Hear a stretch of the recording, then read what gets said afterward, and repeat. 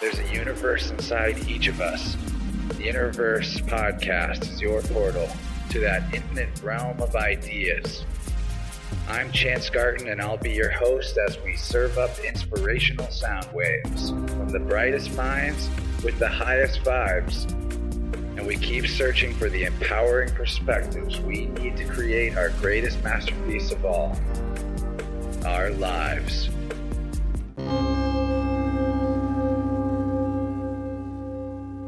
Welcome to the One Within All Back to the Innerverse. This recording is coming at you from October 19th, 2019, and I can't wait to spark the conversation we're about to have with electro mystic and digital dreamweaver Evan Bartholomew, known online and at music festivals nationwide as Bluetech.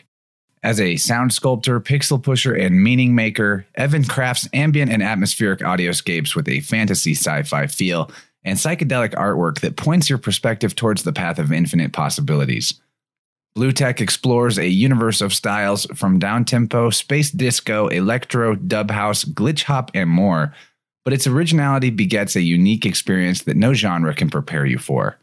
With album titles such as Dreaming into Being, Love Songs to the Source, and The Four Horsemen of the Electrocalypse, Bluetech's vast discography might just be the next soundtrack in the movie about your path to enlightenment.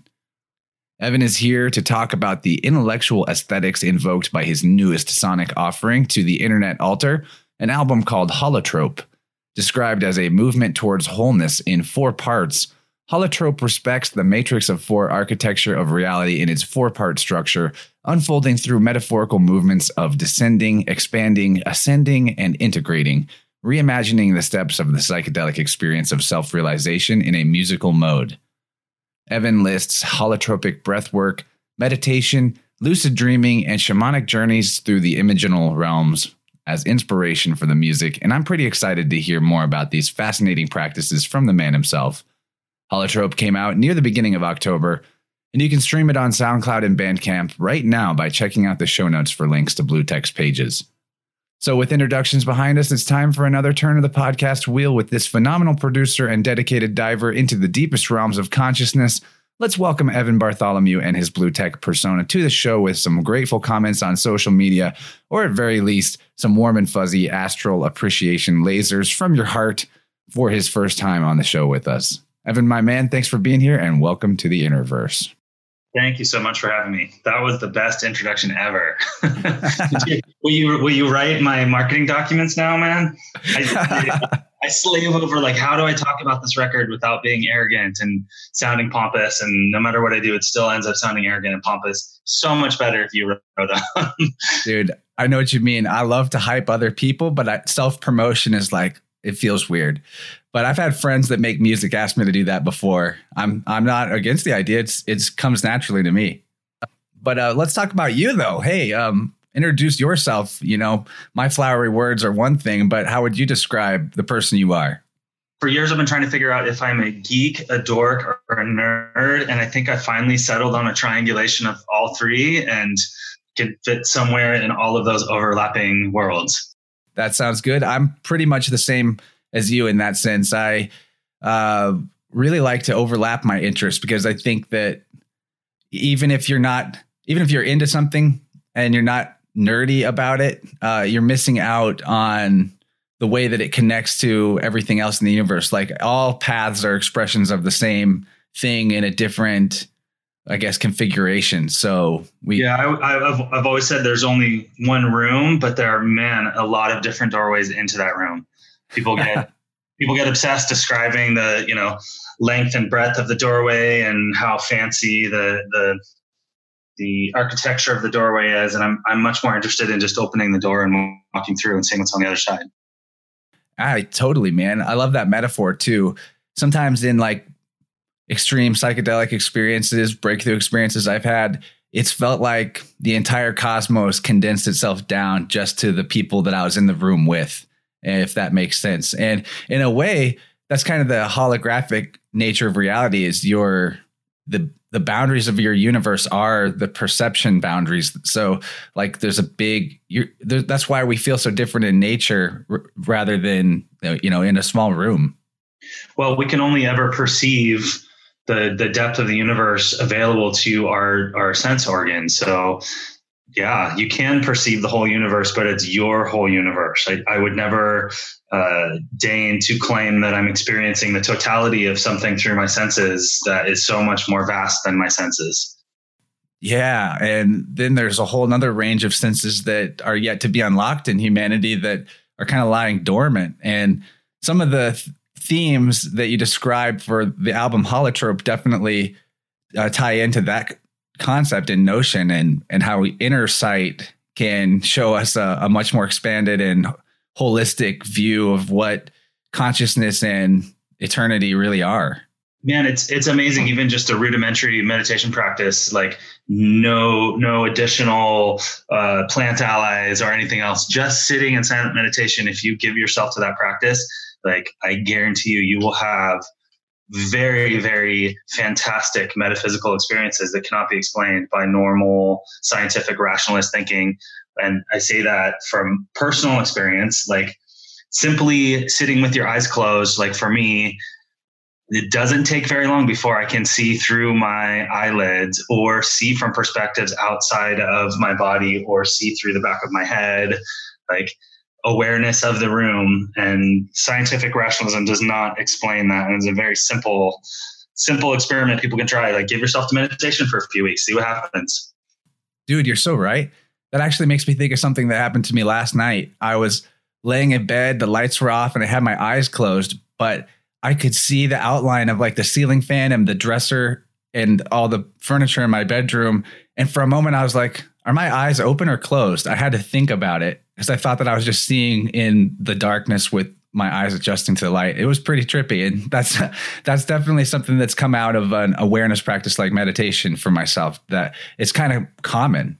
It's so common now. Like part of holotrope for me is like looking at the universals of consciousness experience when you begin to explore the inner worlds, right? So for me, it's beginning to make a map when I sit down to meditation. Okay, what happens? Okay, scattered brain, monkey mind running around, bouncing off the walls. Okay, cool. Then I've established a certain degree of focus. Okay. After focus for a while, it's literally like the inside of my eyelids becomes an inner dome that expands to a certain amount of space. And then like one of the steps along that path is, okay, cool. Now I can see through my eyelids, like focus back on what is in the inner worlds rather than getting lost and tripping out on the fact that I can see through my eyes to the world around me. And I mean, for me, it's a very linear step of like, these are the different phases of consciousness I go through as I descend into inner awareness. And it's funny too, if you get hung up on the powers that come out of it, then it like stops the progress at that point. That's actually a huge part of traditional meditation practices, and why you're not supposed to seek after the powers is because they can become a hindrance to stream entry and the higher levels of consciousness accessible through contemplative practice. Yeah, it's like with the desire to claim some power or a special ability, it's like you must have a reason for wanting to be able to do that. And your roadblock is in the first word of that sentence, and that's desire. Yeah, that is the roadblock, because it's like that desire is coming out of a need to control something, and the power of the universe only flows through trust, essentially. And so you'll be granted what you need in the moment you need it. That is ego, which is locked into time and space. If you're desiring, then that automatically is setting up a belief system that you lack something that you want, which is 100% the domain of the ego. The power of meditation and contemplative practice and psychedelic experience and ceremony and ritual is literally disconnecting the ego's stranglehold over your sense awareness and beginning to find that connectivity to everything outside of time, all things existing in totality in the present moment. So even the desire to have that experience becomes a roadblock to that experience, it's a real like paradigm shifter in the brain when you begin to realize that thinking about thinking is causing the problem, or desiring to not think is keeping you from not thinking so that you can have these expanded awarenesses. It's really a practice, man. It's the disconnecting of the ego from control of awareness is not only the most challenging process, but it's amazing how it still asserts itself even as you get deeper into the practice. Yeah. And the practice changes too. And that's something that's been interesting to me lately is I kind of fell out of the habit for a little while due to thinking, well, this isn't the way it used to be. I'm not experiencing sort of like visionary stuff the way that I was before in meditation. But I talked to a really knowledgeable yogini about this and described how meditation was going for me and how I felt a little more rooted in my body and like aware of my body, but I couldn't get into the more psychic elements of the meditation. And she was like, well, actually, another way of looking at it would be that's more advanced because you're more present and not distracted by stuff that's not literally there. So I was like, that's kind of cool. I do feel like I have a lot better body awareness than ever. So maybe it's... I love that you started that thought with, I fell out of practice by thinking, and I was going to say, just stop. You don't have to say anything else right there. I fell out of practice because of thinking. It doesn't matter what the thinking is. And it's amazing. Like I will be in a place where literally I'm like floating in infinite space. I feel like my consciousness is expanding in all directions. And I start thinking about where to go next. And that's when I lose it. Yeah. And it's almost like a daydream when you're in that space. You're just not really holding on to it, but you're also paying attention to it in this perfect balance. And then there's always the fun, weird things that occur during meditation. Like a couple of days ago, I was in the middle of it, and all of a sudden I saw this vision of like an old hag, like kind of ugly, older, witchy type of creature. And right as I saw it and just sort of like accepted it and didn't really judge it or think about it anyway, I was just seeing it. I felt this whoosh of air go out of my ear, and then the image vanished. And I was like, I'm not going to bother interpreting that, but it was weird. Yeah. I've been a big fan of, do you know who Daniel Ingram is? No. Daniel Ingram is somebody you should definitely look up. He wrote a book called Mastering the Core Teachings of the Buddha and runs an online community called Dharma Overground, which describes themselves as an unusually frank discussions about the Dharma. So things that teachers and more traditional paths won't tell you, like really specific, fundamental nuts and bolts. This is what meditation is like. These are the steps the consciousness goes through. Here's a map of the sine wave of awareness. Here's what happens when you experience a peak event. You will then have a downswing of negative emotions and doubting your practice.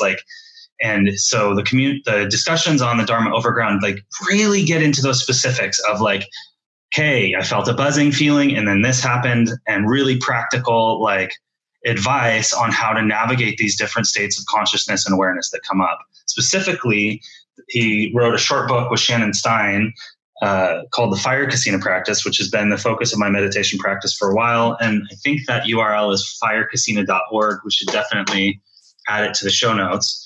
But these people will sit in meditation for 10-day retreats, and then they literally turn on a recording device at the end of the retreat and answer questions and talk about their process. So hearing from people that are like fresh out of that space and willing to document the journey for others, I find to be exceptionally informative and has helped me progress faster of like, oh, right. Like when you see the black dot, or, when this particular TV static experience happens, like here's how to keep awareness and not get lost in it and pulled off of course. Firecasino.org and Dharma Overground are the websites that should be linked. Man, yeah, I'm definitely going to check that out and link it. And Mastering the Core Teachings of the Buddha, second edition, for available for free online, has a full map of the steps from basic meditation into stream entry / what some people would refer to as enlightenment. Like basically these are the verifiable, repeatable stages of consciousness that one goes through. And it's so helpful to recognize where you are on the map and be like, okay, cool. And like have some awareness of what is next. Man, can you expand on that term stream entry? Because that is a really interesting one. Have you not heard that term before? No, not in reference to like entering the flow state. So, so I'm looking, Satipana in Buddhism is stream entry. This is right from Wikipedia, meaning stream winner, stream entrant, a person who has seen the Dharma and consequently has dropped the first 3 fetters that bind a being to rebirth, namely self-view, clinging to rites and rituals, and skeptical indecision. It literally means one who enters the stream. So in Buddhism, it's like the first stage of enlightenment. Oftentimes we think that enlightenment is like an event that happens once. Literally, quote unquote enlightenment, the first entry into the stream is the first of 4 stages of enlightenment. So Daniel Ingram, these guys that are talking very frankly about that stuff, like have achieved different stages along this path. And we'll talk about it and how to get there, how to maintain the state when you arrive, and what it looks like on the other side of it. That's really interesting. And I'm definitely going to check this author out, because you mentioned sort of like the sine wave peak experience and then dip into negative emotions. That's something that happened to me earlier this year.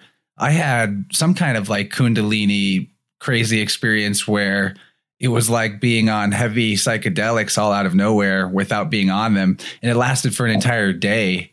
And that experience can last 15 seconds. It can last 10 months. He calls it the ANP, the arising and passing away. It's a very, seeing through the eyelids is a big sign of an ANP experience. That Kundalini rising shock of finger plugged into a light socket energy up the spine is a very clear sign of ANP. And this, when I'm talking about them being very frank about it, there's like a whole chapter on the arising and passing away. And like, this is kind of what it looks like. And after that, shit gets a little dark for a while, man. And that's a repeatable cycle that will happen many times. Dude, that's my experience, actually. Like I had that. And then I actually had to choose to end the experience because I couldn't like function with what I was trying to do in like 3D meat space very easily. So I had like, it wasn't going to end until I lowered the vibe myself. It was really, really weird. And then I went through like a return to some bad habits and self-doubt type of thoughts, and just a smorgasbord of returning to negative things I had already seemed to have progressed past. Yeah. So arising and passing away is considered the 4th stage in this whole cycle. Time distortions, powers, visuals, sleep effects, physical effects, moods, sexuality. Like you tend to get like super sexually active after a ANP experience for a while. It's often when people are like, I'm going to run off to, Tibet for 6 months. Like you have this, You have this kind of push, and then there's a dark side to it, and it's very, very, very, very consistent. This path of insight that after the arising, passing away is literally what they call the entrance to the dark night of the soul. Then you go through fear phases. Then you have misery. Then you have disgust. You want to give up the practice. You want desire for deliverance, reobservation. And then equanimity, when you come back to a place of peace and re-enter the practice without all the negative emotions, which the peak experience for me, the holotropic breathwork session, which inspired the Holotrope album, like had very, very specific ANP effects. And then I had some really dark times after that, man, where I thought I was having a nervous breakdown, dealing with anxiety. It took me a bit to integrate, which is why I was very clear about the integration stage when writing that record. Is you have that peak, that ascendant peak, and then you have to integrate it. And the ego doesn't want to let go. The dominant paradigm worldview that we're raised in, that we're meat beings and meat space and time is fundamentally linear and progressive at a consistent rate. Like all of these things begin to be called into question when you experience meditation and experience these deeper levels of awareness. And it takes a while for the self, or what we think is the self, and the ego to rebalance itself with new data, is I guess the easiest way to say it. So the more that we have those peak experiences, the harder sometimes the fall is on the other side, the more we have to integrate them, and until it becomes a practice of understanding that, oh, right, okay, that's what that is. I'm at this stage. And when you understand that, then the dark night, the swing of the sine wave down before it comes back to center equanimity maybe can be lessened because you're aware of it and you know that it's there. And your focus then becomes like to continue practice, to continue focus on awareness and the breath, and to ride through and allow all those negative emotions and the things that are released by opening the door to express themselves and come back into balance. Man, that definitely sounds like kind of what happened for me. Well, during the experience itself, the peak part, basically the way I was perceiving reality was like one of those Google deep dream images where it was just this green nature fractal, and then whatever person or thing I focused on would like emerge to me through the fractal, even though I was like maybe moving towards it in physical world. It was so strange.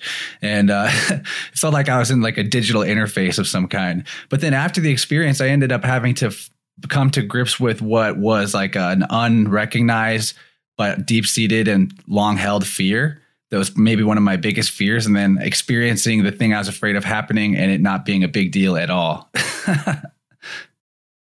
Yeah, for me, the last big peak experience like that, the holotropic experience was one for sure, which kind of opened the door. And so the kind of peak positive part of that continued for a while. I had a downswing and then I had another peak again before really kind of coming to terms with it. And for me, I was in a tent at a friend's place in northern Idaho and was meditating, fell asleep, and woke up as the sun peeked through the trees into the window of the tent, and that light on my eyes, like this golden, this flowing, liquid, sparkling, multidimensional gold was filling everything, even when I opened my eyes, and that continued for a couple hours. This experience of this like infinite molten gold, which if you read the Fire Casino website about some of these different layers of things, like they talk about the molten gold. Like,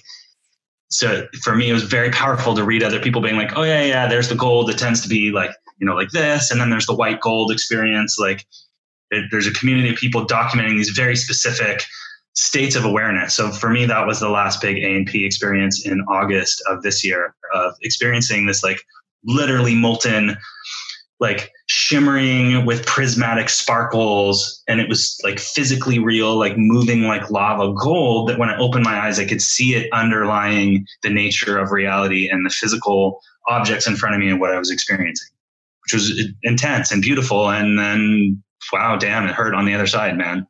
Yeah. It's like when you come back from that, it does make everything, it doesn't sometimes it can make reality seem more shaky, because I know I've had other peak experiences. This was just the most like, I guess, on the natch one I've ever had.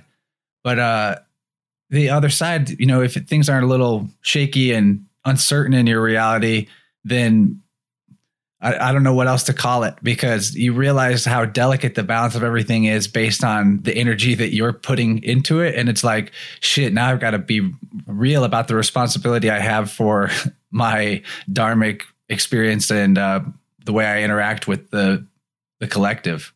Yeah. Yeah. And again, like getting caught up on the specifics of that experience and like, oh, the molten gold is real, or this particular experience is real, again, is keeping you from moving through it to the next place. Like, yeah, it's easier to treat everything as symbolism and interpret it the way that you would a fiction in an English class. That's what I've always done. I mean, the trick really is to like, just observe, don't attach, don't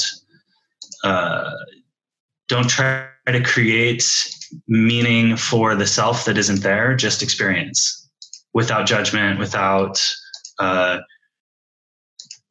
ego turning you into some like avatar and starting your own cult. Like just have the experience and realize that it's as elusive and as essentially empty as the rest of the experience of being a human in space and time, which really the scariest part about meditation and why it's such a practice and challenge is that everything you think you know about the nature of reality and the nature of self begins to dissolve the deeper you look inside, including the construct of self, of I am blank, begins to become not so set in stone as you thought it was.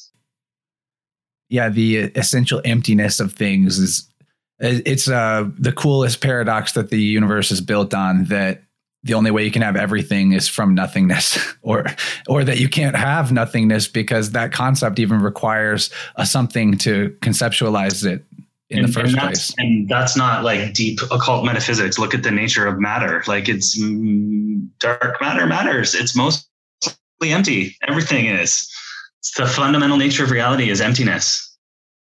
Yeah. I mean, the wall in front of me, the molecules are so spaced out. It could be like as distant as stars. It's at its scale. So, and that's another way of understanding what it means for something to be of another dimension or interdimensional, is that we're talking about dimensions of scale, not like, not even anything much more mystical than that. We're just like, we are literally cells in another dimensional scale, just like our cells make up a body at a different scale. I love one of the metaphors in the mystical Kabbalistic tradition about us each being cells in the body of the Adam Kadmon, which is literally like the reflection of God looking back at God, this being that is each cell in that body is us.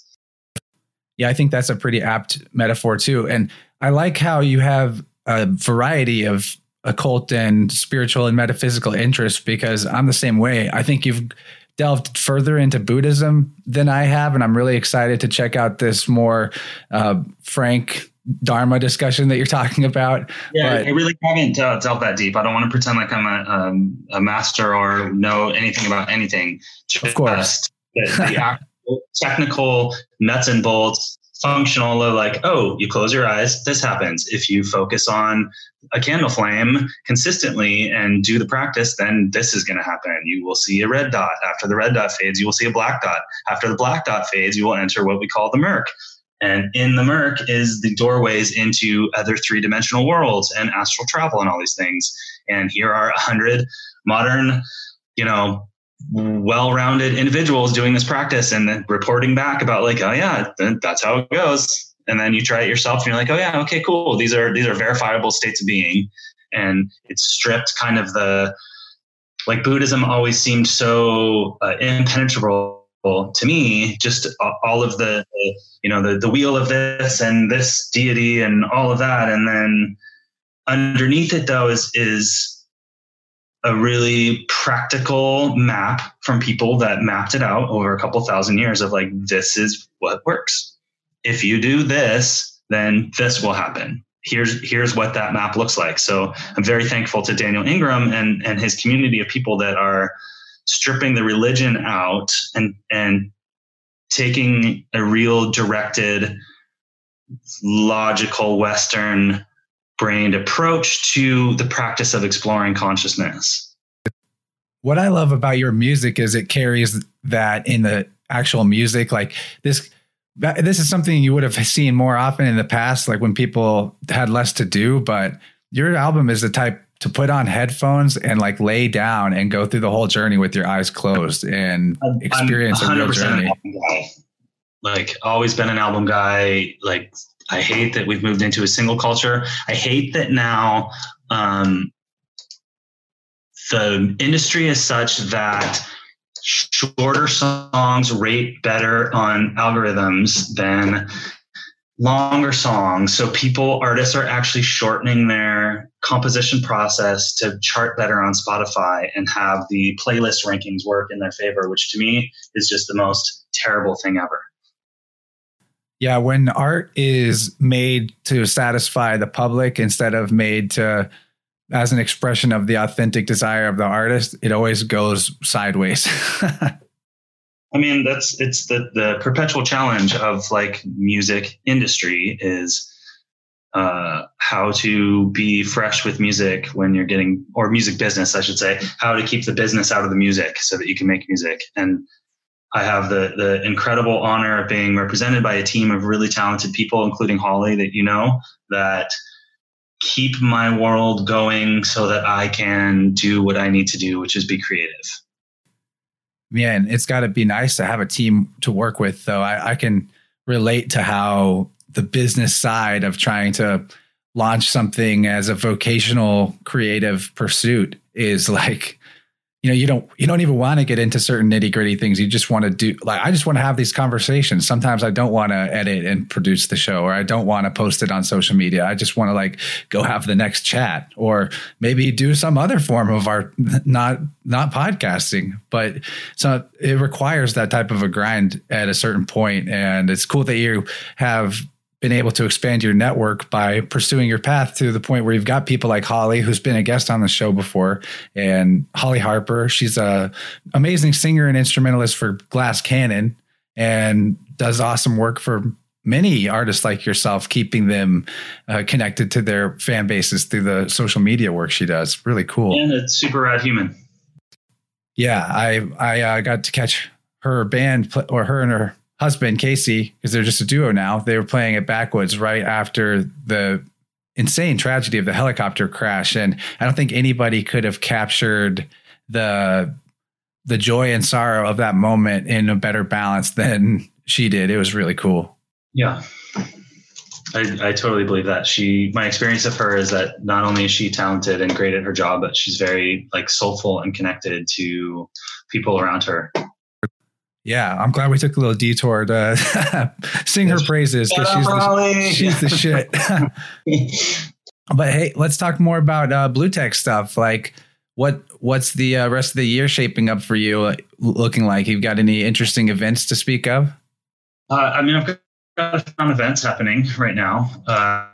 We're officially on tour for I got a couple days at home, and then I'm flying out Thursday Durango, Friday Denver, Saturday Kansas City, Sunday is Fayetteville, Arkansas this week. So, wow, yeah, it's been pretty full on. About halfway through the tour, and then this year for me will end with Cosmic Convergence New Year's in Guatemala.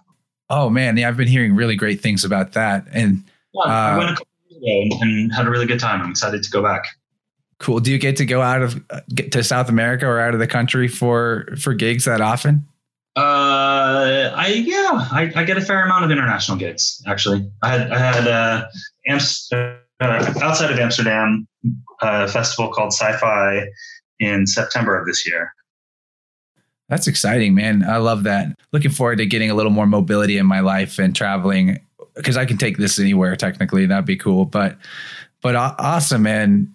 To return to talking about Holotrope a little more, I think what interested me the most in our conversation was how many ways this whole Matrix of Four idea is reflected in the meditation experiences you're describing, and like the enlightenment steps, and then in the 4 phases of the journey that the album takes. And that's reflected in the 4 seasons, and there's 4 base elements in Western occultism. And there's so many ways that you can find this duality and polarity, how the yin has a spot of yang in it and the yang has a spot of yin in it, and in all manifestations. I mean, I didn't specifically like look at 4 from the metaphysical perspective of like, 4 elements, 4 directions. Although of course, that's an awareness for me.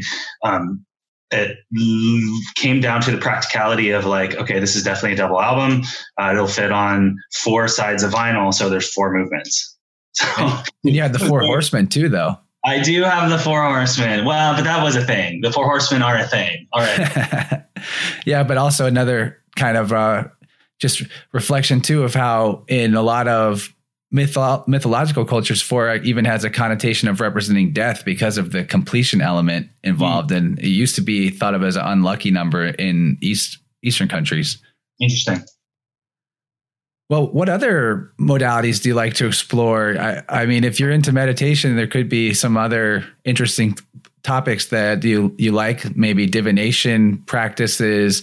You've talked about Kabbalah a little bit. Where are other interests of yours lying? I mean, I've always had a fascination with what I call man's yearning for the divine. And that's the part of the human experience where we want meaning, we want purpose, we want to feel that there's something larger than ourselves. And I don't care whether you're, deeply atheistic or deeply religious, there is a part of the human psyche, whether it's cultural or genetic, I don't know, but there is a part of the human psyche that seeks communion with something bigger than the self. So for me, the beauty of mysticism and poetry and religion and ritual is, again, each of them is this beautiful doorway into a space. And the space itself is the goal, but I find appreciation in the infinite variety and differences in the different doorways to enter that experience. Yeah, I do too. That's why I like to do what I'm doing here, is to explore a million different ways that someone can find. Ultimately, what I feel that we're seeking on a basic level is to, as you were talking about entering the stream, just the flow state itself, where you can be relaxed but active, and what do you call it? The Wu Wei, right?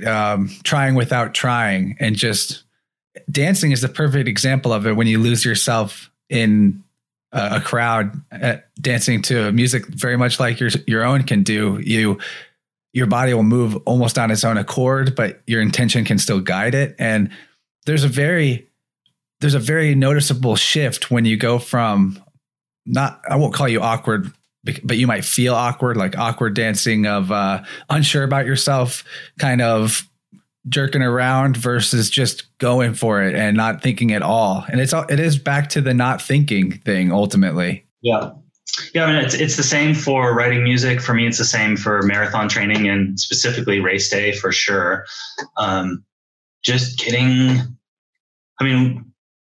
We're always thinking, right? The power for me of contemplative practice is that you begin to realize that there's a whole field of awareness that is much more wide than the part that's locked into the act of thinking. So for me, meditation, I actually talked about this in a video podcast I just did with my friend Valerie about using traffic as an opportunity to practice mindfulness. For me, running also is a huge thing. When I run half marathons. So for me, it's usually around mile 7, 8, or 9 where it starts to get really hard. And I start counting my breaths, count up to 30. When I'm counting up to 30, I'm focused on pushing my muscles. As I count from 30 back to 1, I'm focusing on relaxing them, allowing oxygen to move through my body. And I have found that, man, it puts me into a deep, deep meditative flow trance state. And I begin to feel like I'm just floating over the concrete.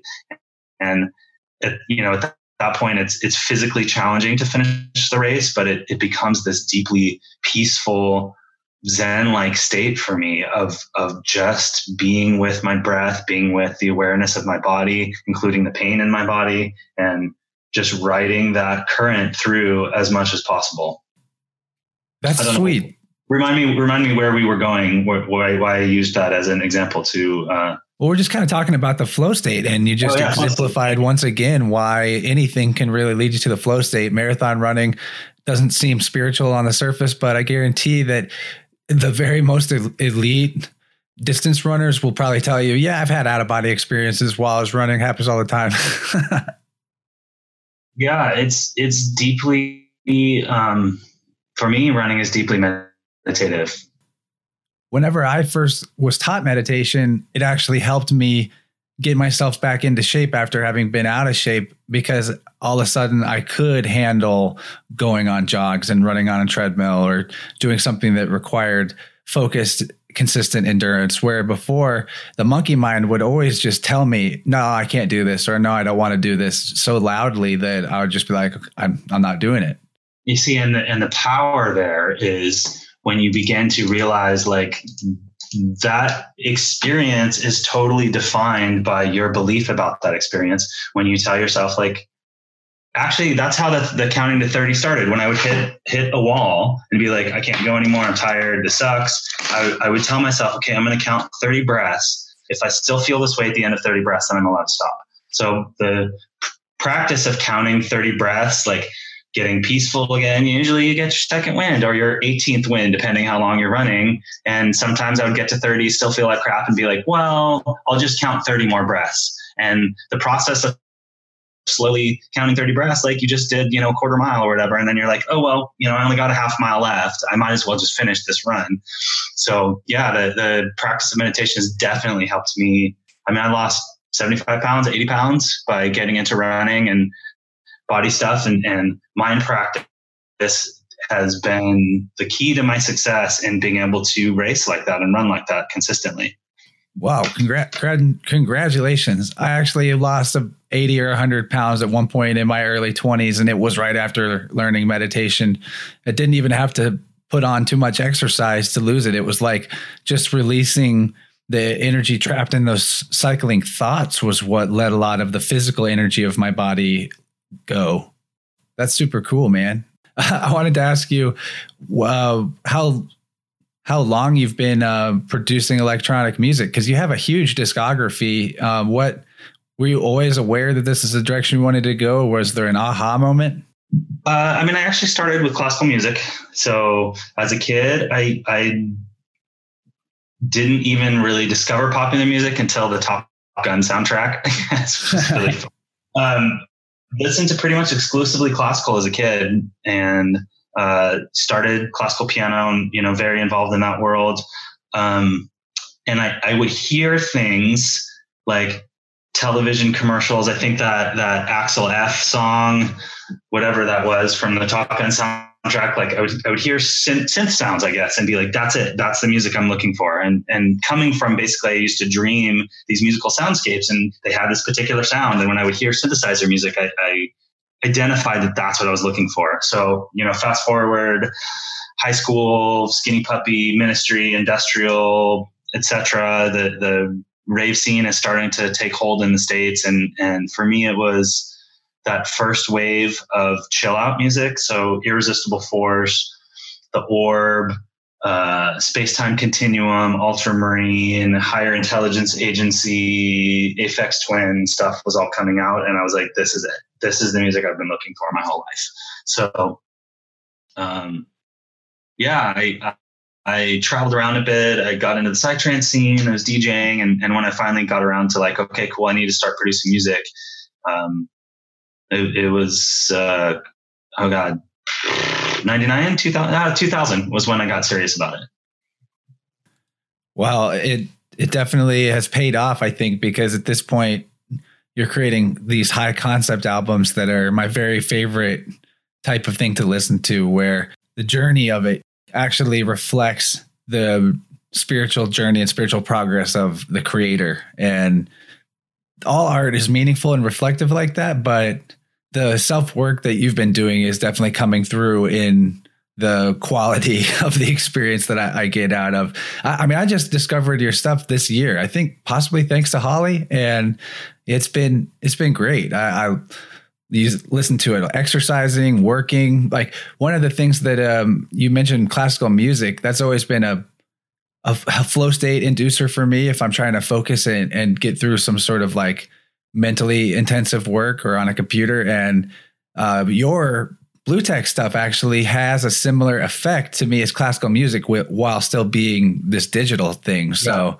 that's pretty interesting that it mirrors your background there. I mean, so for me, like why classical music was so powerful as a kid, like I can remember climbing behind my parents' big hi-fi unit with my headphones on and listening to Mozart and Beethoven, and like, the first strings would swell and in my mind's eye, the landscape would come into view, and each of these like movements of the music would create objects that I could fly around and observe. And I think that those early experiences kind of tuning my brain to music as this audiovisual astral travelogue has kind of stuck with me when I write. Like when I am in the process of making music, that's what I'm pointing towards, is music that creates worlds, I guess. So synesthesia is another word for that. That's amazing. I like to ask music producers too, if what their more frequent process is like, hearing music in their head and then trying to translate that into parts on the screen, or shuffling around things on the screen until it starts to take a shape that you like. Because there's kind of two ways about it. You can do the almost collage method of putting things together and and then whittling them down, or then you could also start from an entirely conceptual movement in your own mind? I mean, it's crazy that I have, this career making these kind of expansive soundtrack type of things. And for me now, a bigger challenge is being more direct. And I'm like, I feel like I set the bar with Holotrope that I can't follow up Holotrope with another concept album like that. Like it's not where my muse wants to go. Figuring out how to take that sense of otherworldliness and time dilation and expansive, prismatic, multidimensional experience and compress it into a shorter, pop structure is not the word, but a more direct compositional take is the new record that I feel kind of bubbling up from the surface. Interesting. I have a similar thing with my artwork. Is the further I develop up my personal style, the more I want to focus on the less is more thing and see what I can do with like refining the chaos down into more and more pure concepts. Yeah, for sure. That's awesome, man. Well, I'm excited to hear what comes next. You're extremely prolific. Like, how many releases did you have just this year? I mean, in the calendar year, I've had 4 original records. Wait, is it 4? Behind the Sky, collaboration with In the Branches, Liquid Geometries, Sci-Fi Lullabies, Holotrope, and I guess I had a final Horseman EP in there. So that's 5 releases this year. We can wrap this up and tell everyone where to find you online and how you like to connect with them, if there's a certain way that works best.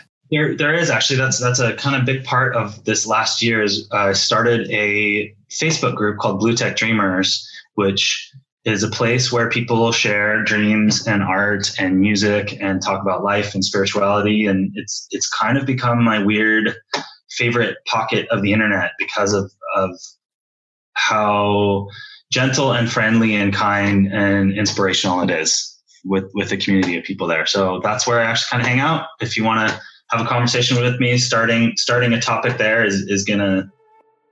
I'm gonna see it and comment on it if it's something that I feel like I have words to offer to. Yeah, man, I'm in that group myself. It is a cool group of cats. Awesome.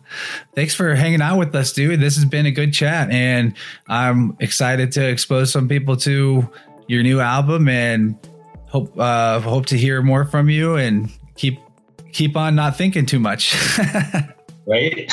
Yeah, I feel like I'm just getting started, man. So we'll see how many records come out of me in the next year, but the floodgates are definitely open at this point.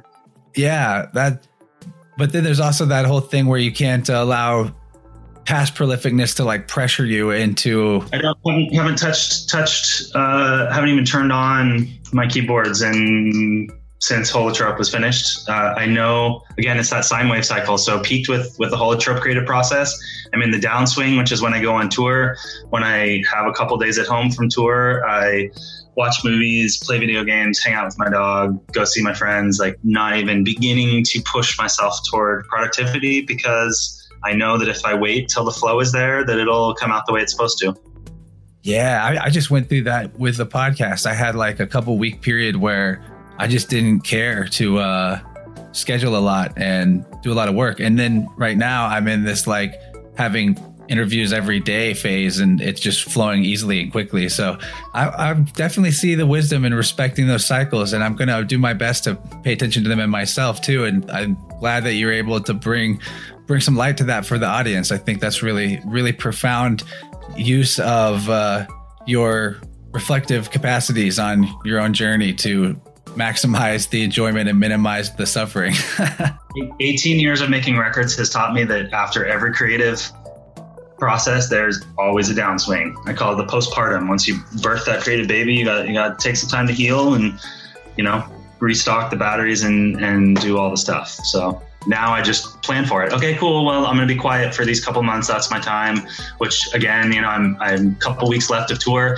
I feel that new record starting to bubble up, and I'm just like holding space until I have the time to spend a week in the studio without having to get on a plane and start sketching out those ideas and let them come through. Awesome, man. Well, you guys watch out for Blue Tech coming somewhere near you or to a festival near you. And thanks for being here with us, Evan. This was awesome. Awesome. Thank you so much.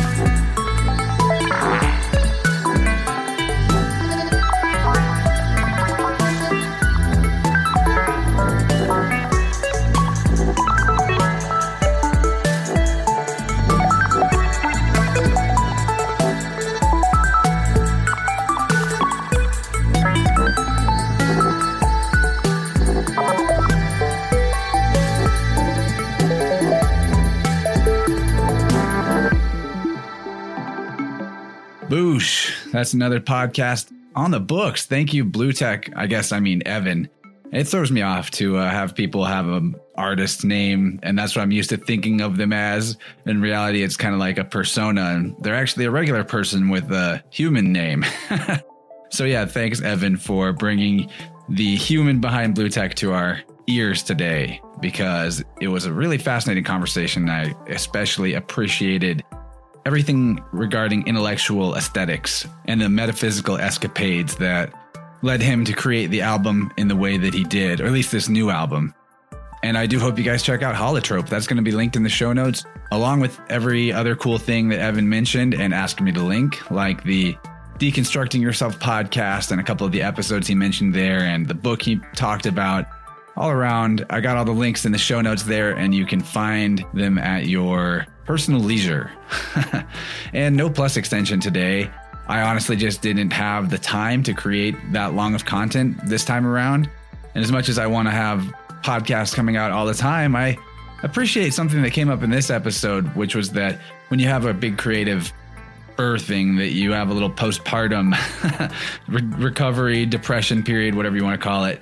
And with podcasting, you don't quite get that, at least if depending on how your cycle goes or your flow state. Like if you're trying to put out a weekly thing, well, you're not the same human week to week. And maybe in a monthly or seasonal fashion, you do come back around to high energy and low energy type of feelings. But yeah, it's a little weird. I'm getting the hang of it. Even though I've been doing it a long time, like 3 years, I'm still getting the hang of how to stay in a full-time flow state with the show. So with life things that come up, you just never know when all of a sudden you're going to be more busy dealing with things that you've got to deal with for survival or just basic human life upkeep. For example, I had to put a roof on my house today, this weekend, actually. I didn't physically put the roof on, but there were sky people up there on the roof scaring the pets in my house and stomping around, and that makes a lot of noise, and it meant that I couldn't even record this outro till later in the day. So that's not to be making excuses. I know you Plus people really like the extensions and would like to have them, but no worries. There'll be a lot more coming soon. And if you're not a Plus member, do remember that there's like 70 plus extended episodes in the Interverse archive that you can check out by subscribing on Patreon for $5 a month. You get the 2-hour version instead of the 1-hour version of the show. And you also help me have more time, energy, and finances to make this a better thing.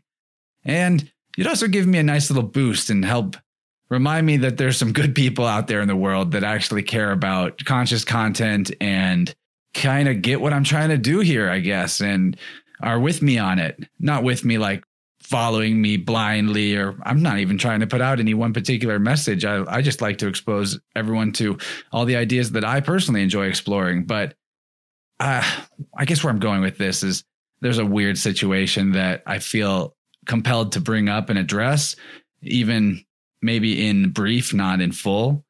What's been going on that's tripping me out the last couple of days is like a stalker, man. I don't know how else to put it. It's so weird. I guess it comes with the territory of becoming a more public figure, but there was someone that was on the show a while back who I guess had a stalker type person that was obsessed with them in an unhealthy way that is, basically unreasonable. It makes no sense.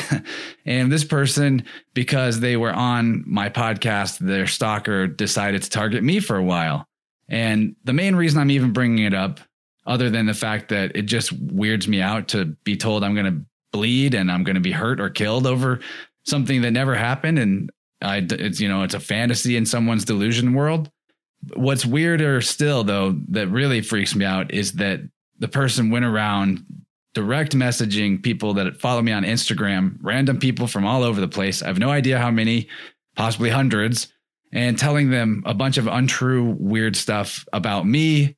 And I think luckily anybody that got one of those messages could tell, wow, this sounds like it's coming from a completely unhinged, kind of like loony person. And not that I don't have love for this individual that's doing what they're doing. It's just not fun to go through being targeted by a bunch of like slanderous lies and having to receive messages from random people for a couple of days saying, hey, I got this message about you. What's going on with this? Because I would have been just as happy to keep my mind on fun and cool stuff. And it a little bit goes back to what we talked about in this episode. I apologize to you, Evan, for if you're listening to this outro right now, that I'm even having to bring up this weird scenario on the show that you were a part of. But in a way, it ties in because what causes this type of like weird obsessive behavior has to do with desire. And we talked about desire and the pitfalls of desire in this episode quite a bit. And while I don't necessarily go all the way to the view that all desire is to be like eventually conquered or abolished, because I think that it also is the force that puts the universe in motion and makes things happen. And there's a lot of good things that come out of following things that you desire. It's just a balance thing. And if you get so caught up on desiring just one thing that no other thing or person or status or whatever could ever be good enough or satisfy you or let you be happy, then you get into some weird places. If you have desire to do something more general, like improve yourself as a human being, be kinder, whatever, things that are open-ended and that could happen in a myriad of ways, those are good kinds of desires because they're like fuel. They're fuel for your sails. As long as you're not so invested in that desire that failing to attain the perfect version of whatever it is that you're imagining will bum you out or make you go crazy, then you're in good shape. I think the desire thing has a lot going for it, but we do need these mindfulness practices to be able to, not control our desires, but temper them with a detachment that is healthy. It's all about being in the world and not of it at the same time, I guess, like being in the Dharma, following your path, but also realizing that whatever your destiny has in store for you is going to involve a whole bunch of shit that you didn't plan on, didn't expect, and might not have at first thought you wanted to choose. But going further down the line, there's always a reason why everything did unfold the way it did, and we can be happy about even the tough stuff later on. I'm sure in a few years I won't be even slightly bothered by how freaky the whole internet harassment thing is. Later, I'll just probably laugh about it because it'll be long past. And I'll also have learned a valuable lesson, hopefully, about how to deal with this type of situation. I don't know. It's one of those things where I don't even know where the lesson's at for me in it in the moment, but it'll come, it'll integrate in its own way. That's just part of it. I did learn the lesson that Instagram doesn't do shit as a company. If you report somebody for harassment or bullying, even when lots of people report the person, they just send me a message that said, oh, that profile does not meet the criteria for harassment. Even though they're like, saying slanderous, untrue things and making death threats. It's pretty whack. But enough of that. I had to get it off my chest. It's not really easy to bring it up. It actually caused me to stall producing the end of this episode for quite a while because I was like, I want to talk about it, especially because someone might have seen one of these messages directed at them that they never sent to me and they never found a resolution on. If you're listening now and you got one of those weird, creepy slander direct messages, now you know, and I can let it go completely, water under the bridge or whatever, bury this and be done with it. Assuming the person continues not bothering me anymore. And watch out for each other out there. Not everybody is the same level of love and light, it turns out. And there's reasons for that are cultural or societal. But at the end of the day, we all got to make our own choices about who we're going to be in the world. No matter the chemical balance in our bodies and brains, we still have a consciousness and a mind that is something beyond the physical. And I think Blue Tech or Evan in this conversation here gave us a lot of interesting clues about what those beyond states might feel like and be like. And ultimately, the desired thing, going back to it, there is a truth in there that whenever you attain higher states or astral travel type of experiences, higher states of consciousness, you do have to just not even hold on to the thing. You can't really like try to clinch the experience and define it and make it be what you want it to be, or even attempt to understand it. Sometimes in the more subtle experiences that we can have, especially in meditation or astral travel, just looking at it and observing it for what it is without making judgments is all you can do to keep the flow state going. And I think that's a pretty safe strategy for life as well, up until the point where you got to make choices about where you're going and what you're going to do. You know, we could all go meditate in a cave for 30 years and that's the majority of our life, or we could live out our dharmas and be in the world.